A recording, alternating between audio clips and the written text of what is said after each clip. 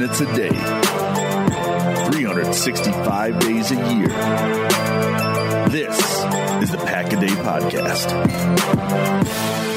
Welcome back to another episode of the Pack-A-Day Podcast. You can get all your Pack-A-Day updates by following us on Twitter at Pack-A-Day Podcast. And remember to subscribe to the podcast on iTunes, Google Play, TuneIn, Stitcher, or Spotify. And of course, you can always check us out at cheeseheadtv.com. My name is Kyle Fellows, and I am joined by my co-host, Andrew Mertig. Andrew, welcome back to another Friday edition of the show. Thank you, Kyle. It is a very interesting time in the off-season. We finally have the Combine to talk about. And in my book, the off-season has officially started as of today. Nice. Yeah, and we are going to spend the majority of this episode talking NFL Combine and taking a look at how some players' performance will impact their chance to be a Green Bay Packer. But first, we need to spend some time just kind of skimming through some newsworthy free agency items, as free agency, or at least what is the legal tampering period, is only about 10 days away. So that's coming up pretty quickly here. But first, I guess our first thing here is Bryce Harper was not the only Bryce in news on your Twitter feed yesterday, as Packers, they're basically equivalent talents. I see what you did there. Yeah, right. Packers safety Kentrell Bryce has apparently expressed a desire to return to the Packers next season. That said, he has stated that he does not want a one-year deal. So, Andrew, what are your thoughts on Bryce and a possible reunion with the Packers? Yeah, I've been on the Kentrell Bryce bandwagon since the day he was signed as an undrafted free agent. I actually predicted he would be the guy who made the roster out of those undrafted free agents, and I thought he would develop into a really solid starter eventually. But last year was absolutely brutal. Bryce is still a guy who has incredible physical tools. He's a big hitter. I like his attitude. And I'd love for the Packers to bring him back on a one-year deal. But if his attitude is that he's not going to take it, I'm sure they're going to be happy to let him test the market. And then hopefully he'll come back without any multi-year deals, and he can be a rotation player or a contributor on special teams, which I think is what he really fits in best as. Yeah, absolutely. It's hard to see him testing those waters of free agency and coming up with this multi-year deal. So I don't know what kind of leverage he'll actually have out there. But in other free agency news, it's being reported that the Rams will let Roger Saffold, LaMarcus Joyner, and Dante Fowler test the free agency market. And obviously the Packers have a need at guard, at safety, and at edge rusher. So those are some players who would potentially be of interest to the Packers anyway. But these are guys who all have connections to Green Bay and the new coaching staff. Matt LaFleur will have a good idea of what he thinks of Saffold and Joyner from his time in L.A., and offensive coordinator Nathaniel Hackett should be able to weigh in on Dante Fowler from his time with the Jags. And the Packers were rumored to be interested in Fowler around the trade deadline this past season. So we'll see if there is actually any real interest there and if they make him a priority this offseason. And then on Wednesday, Bleacher Report published an article about Kansas City Chiefs edge rusher Dee Ford. And the purpose of the article was actually to dive into Ford's crucial offsides penalty in that AFC Championship game and look at how he plans to move on from that miscue. But what I really found interesting was how the article described the relationship that Ford has with Packers' new outside linebackers coach, Mike Smith. The article stated that Ford credits Smith with the success that he found and that Ford considers Smith a close personal friend as well. So obviously the Chiefs are going to probably franchise Ford here. But if he were to somehow avoid the tag, he is someone who makes a lot of sense for Green Bay.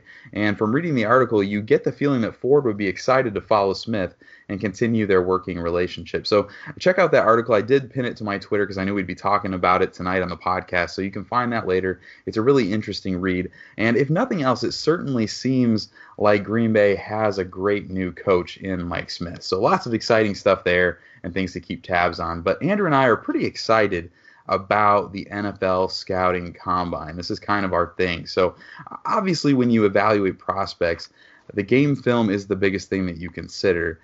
What they have been on tape is largely what they're probably going to be in the future. Now, major changes in their tape are the exceptions and not the rule. So what you see is typically what you get. But the combine is huge in breaking ties between players, and it certainly helps quantify athleticism and upside as prospects. So now that these guys are gathered in Indianapolis and they're getting measured and they're going through these drills, we wanted to talk a little bit about how something as simple as these weigh-ins and these arm and height measurements could actually factor in to who the Packers in particular may or may not be interested in when late April gets here. So we wanted to start with someone by the name of Jonah Williams. Williams is a guy who, let's go ahead and just go through his measurements here. He measured in at 6'4", and 302 pounds, right? And the big thing about Jonah Williams was that they were concerned about his arm length. And is he long enough to play tackle, or is he going to need to slide inside to guard? Many teams prefer that 34-inch arm kind of threshold there. But Williams had this great line in his presser at the combine about how having longer arms might make it easier to reach the keyboard. But for someone in the media, that has nothing to do with how good of a journalist they actually are. So he kind of made kind of a wisecrack to the media when talking to them about this. So that 3/8 of an inch that he's short on those 34-inch arms shouldn't keep him from being considered a tackle, in my opinion. And depending on who's available at 12, he might actually be someone that the Packers could seek out to replace Brian Bulaga and be his heir at right tackle. So Jonah Williams measuring in just a little bit under the threshold, but nothing that I think will keep him from being considered by the Packers and other NFL teams at tackle. Yeah, it is interesting how the media has sort of jumped on Jonah Williams as having like T-Rex arms when, in fact, 3/8 of an inch probably isn't that big of a deal. Ideally, you'd love to have a guy with his tape, with his athleticism, and with the long arms, but those guys just don't come around very often. Joe Thomas is kind of the ideal when it comes to that. And Jonah Williams' tape is phenomenal. He's highly regarded in pass protection and run blocking. And so I think the Packers could do a lot worse at 12 than Jonah Williams. One of the guys that I was paying attention to in the measurements is Marquise Hollywood Brown, the wide receiver out of Oklahoma. And he did measure in over 5'9", which is good for him. He weighed in at 166 pounds. Hands and arms really not all that crucial for what I was looking at. But he did show up for measurements, which was cool because he's not going to be able to participate in any drills because of that Liz Frank injury he had. So knowing he hasn't been working out and still only weighed in at 166 pounds is concerning. I'm sure he wasn't sitting around eating McDonald's, but still, he hasn't been able to work out. And 166 pounds is not a lot, and I would imagine he was playing at less than that in college. So he's definitely the kind of electric and dynamic playmaker that is all the rage in the NFL and the kind of guy teams just can't wait to get their hands on. But there is going to be a ton of questions if he can hold up at his size. He likely was a mid-first rounder, but without being able to do the combine or even his pro day because of his injury, I'm wondering how far he's going to slip in the draft. Yeah, absolutely. And somebody who is not going to be someone that you question how heavy they are and how thick they are is DK Metcalf. Metcalf weighed in at 228 pounds at 6'3", and is just a mountain of a man. And he was actually rumored to be around 240 pounds coming in. So I actually feel a little bit better that he isn't quite that big. I'd rather him be a little lighter and a little less tight, and a little bit more fluid. He would be kind of like a tight end if he was 240 pounds and that tall. But the crazy thing about Metcalf is that he apparently is at 1.6% body fat, which is insane and probably not true. There's been some things floating around Twitter that you can pretty much eliminate that as a reasonable possibility. And I don't even know if that were even true, if it would be very healthy for an athlete to try to compete, with that little body fat on their frame. So interesting there, but no doubt came in and was a physical specimen that impressed at the combine for sure. Yeah, I was watching NFL Network earlier today, and they said 3.1%. So I know there was some contradiction in the media as to how much that was. In either case, it is ridiculous. And he certainly looks like the kind of person who has very little body fat. But oftentimes I've heard that's not very good for player health. And as you mentioned, especially knowing DK Metcalf has an injury history already.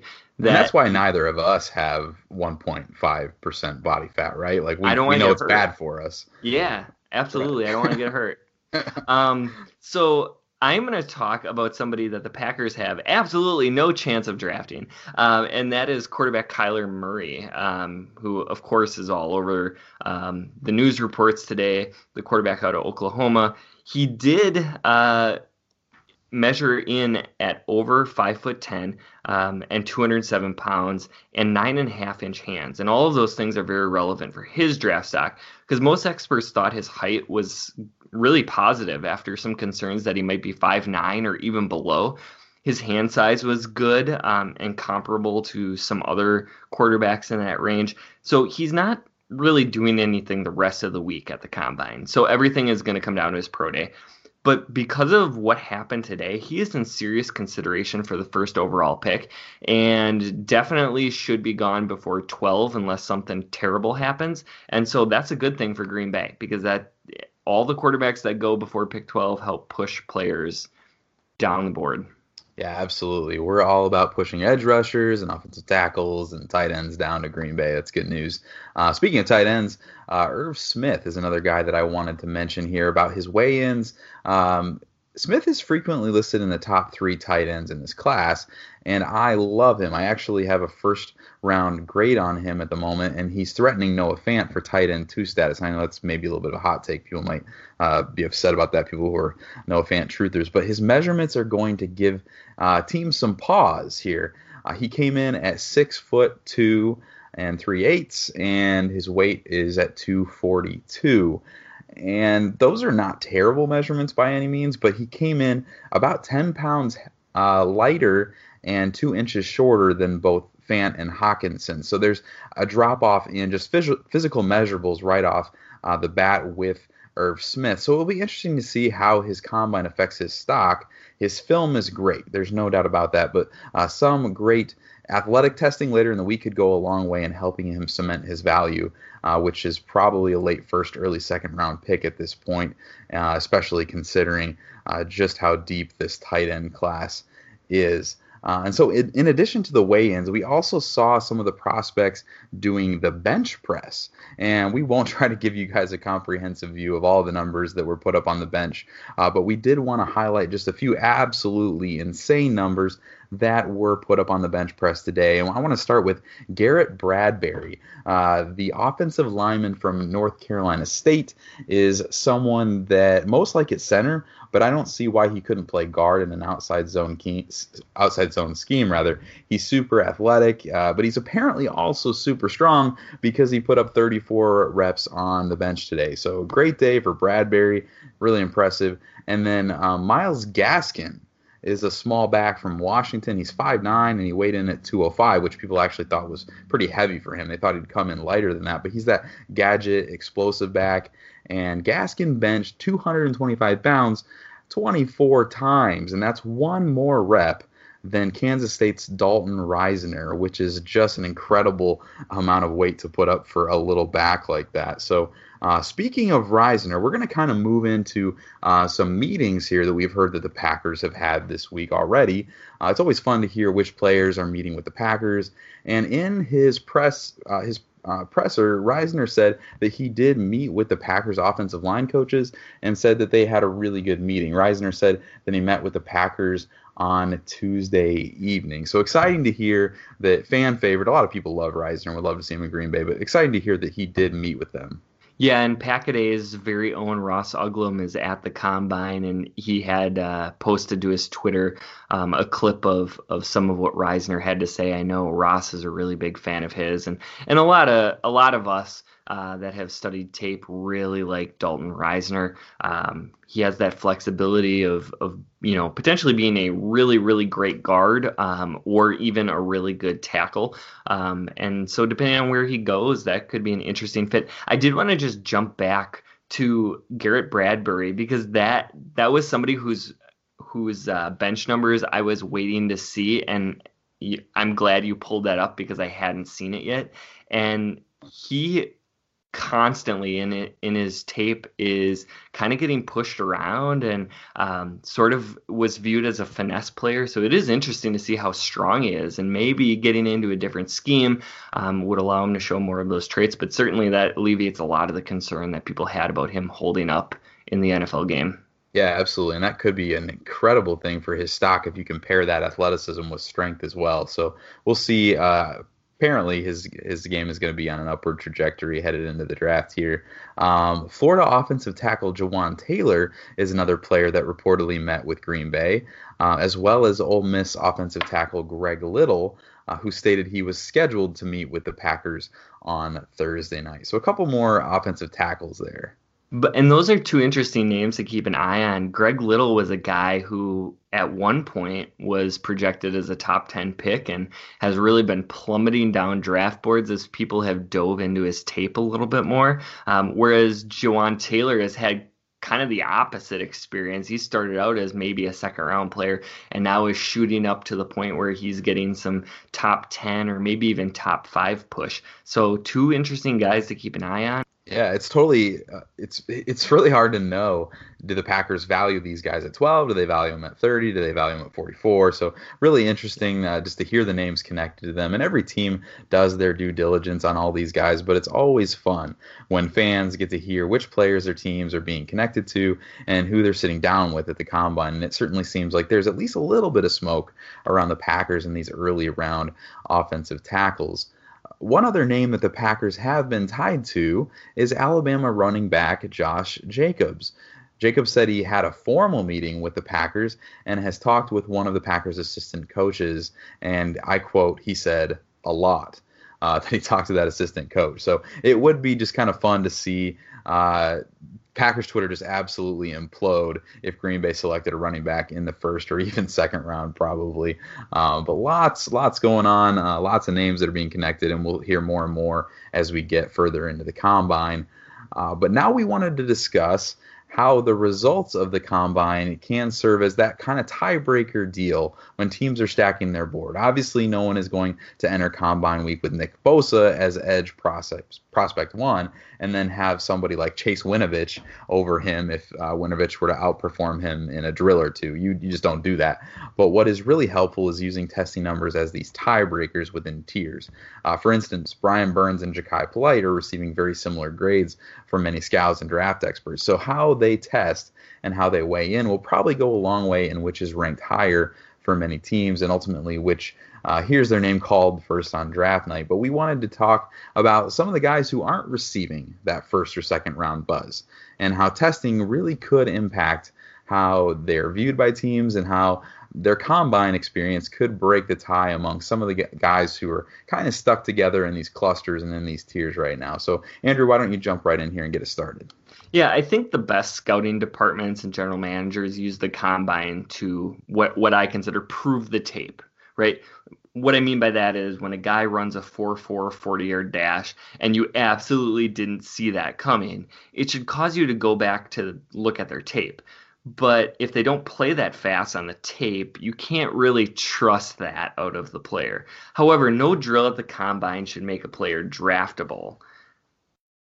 And really the only one that's going to make you undraftable is the medical, which we won't know about, or at least shouldn't, due to HIPAA restrictions. So some of the people that or one of the players that I had identified was quarterback Easton Stick from North Dakota State. So on Tuesday, Ross and Jake talked extensively about Stick, and certainly no one is going to be more familiar with him than Ross and the North Dakota State connection there. But Stick is going to be the most athletic quarterback at the Combine. And I'm not necessarily a fan of drafting a quarterback high, but if you can get a guy like Stick in the middle rounds who has the potential to play as maybe a Taysom Hill like role, He has experience in a pro-style offense, and he has the throwing mechanics to potentially develop into an NFL backup. I think it suddenly becomes a very attractive mid-round prospect and maybe somebody who could unseat DeShone Kizer.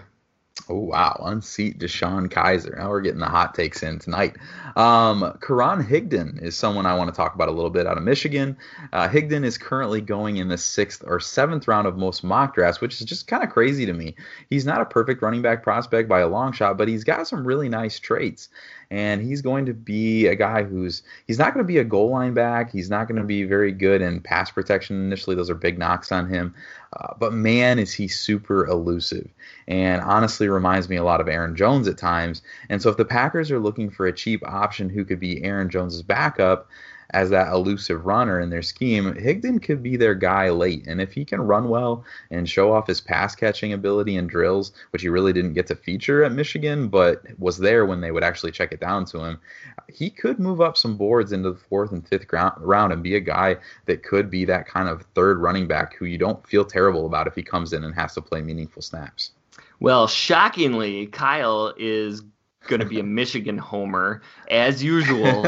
So to counter his embarrassing bias, I'll tell you about the best fullback in this draft, Mr. Alec Ingold from Green Bay, Wisconsin, who played his college ball at Madison, right? That's not biased to me at all.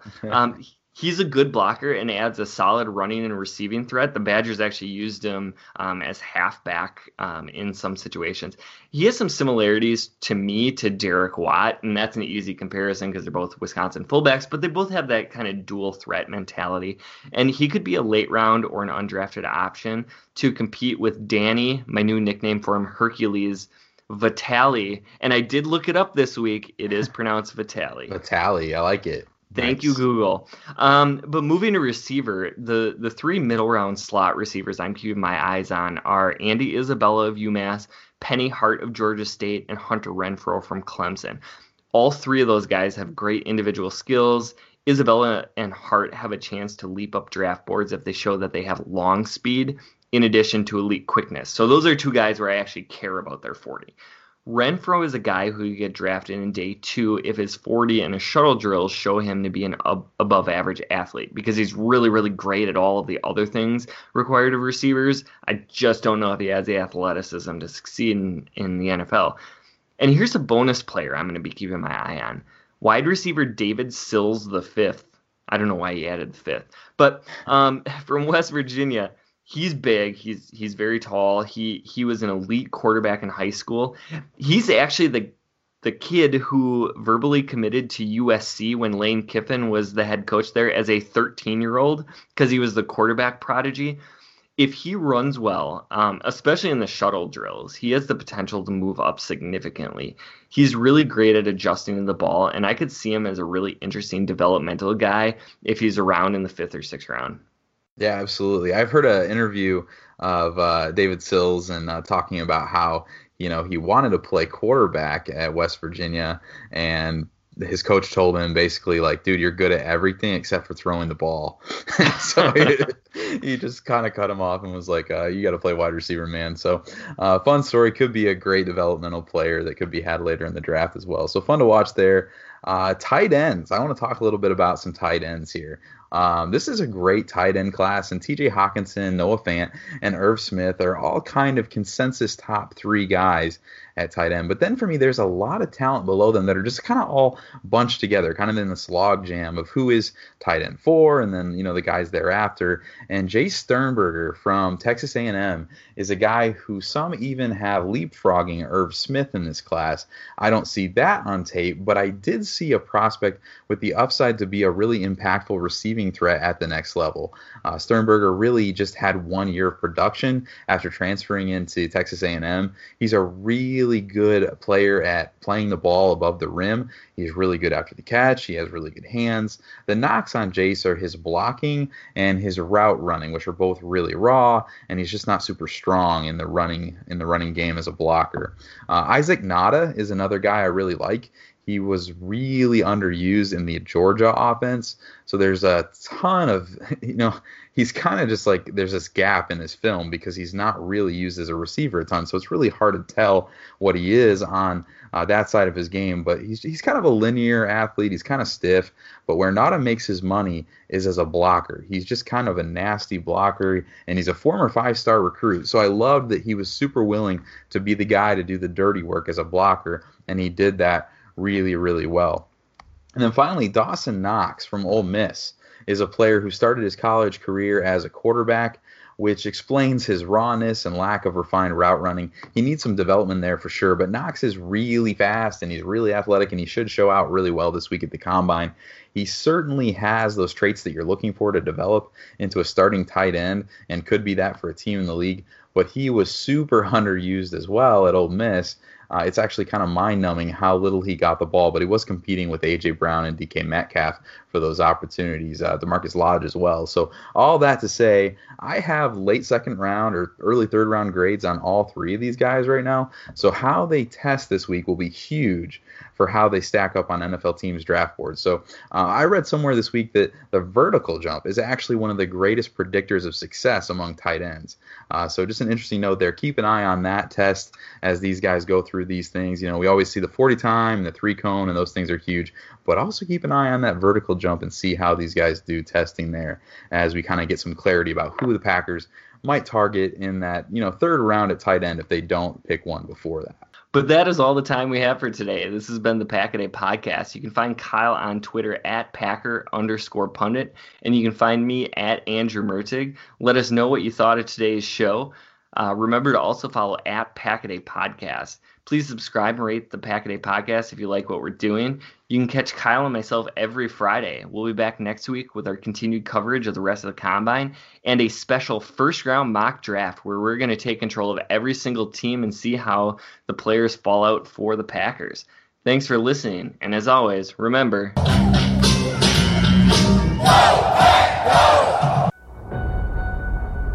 Sunday Night Football in the start of a historic season for the Green Bay Packers. Rodgers in the shotgun. Here's the snap. Rush is on. Rodgers nowhere to go, and he's snowed under. Back inside the 30, and Rodgers is down. Roy Robertson, Harris, Khalil Mack. And Rodgers unable to get up. Oh, my goodness. Wow. Down at 19 from the Green Bay 30. Snap to Kaiser under pressure immediately. Dumps it up right side. It's intercepted. Intercepted by Khalil Mack. Circle route to the 15 to the 10. He's to the 5 to the end zone. Touchdown. Oh my goodness. Khalil Mack's had a sack, fumble recovery, interception return for a touchdown.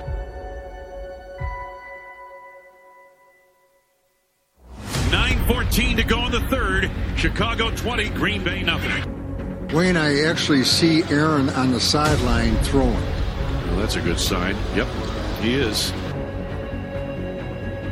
Of the shotgun, snap to A-Rod. Looking downfield, throws it over the middle. Randall Cobb is there.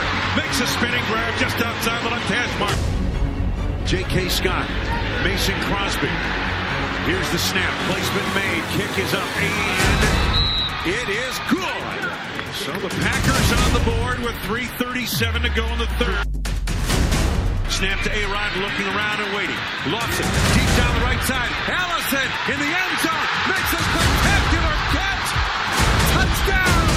What a throw and what a catch. And the Packers get back into it. 39-yard bomb from Aaron Rodgers to Geronimo Allison. Corey Linsley on the snap.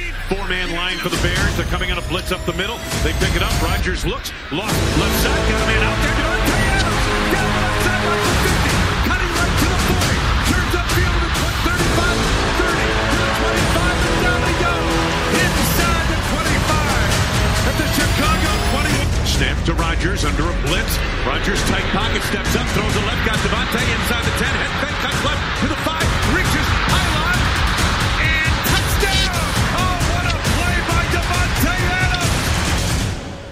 Snap to A-Rod. Rushes on. Has time. Looking. Throws.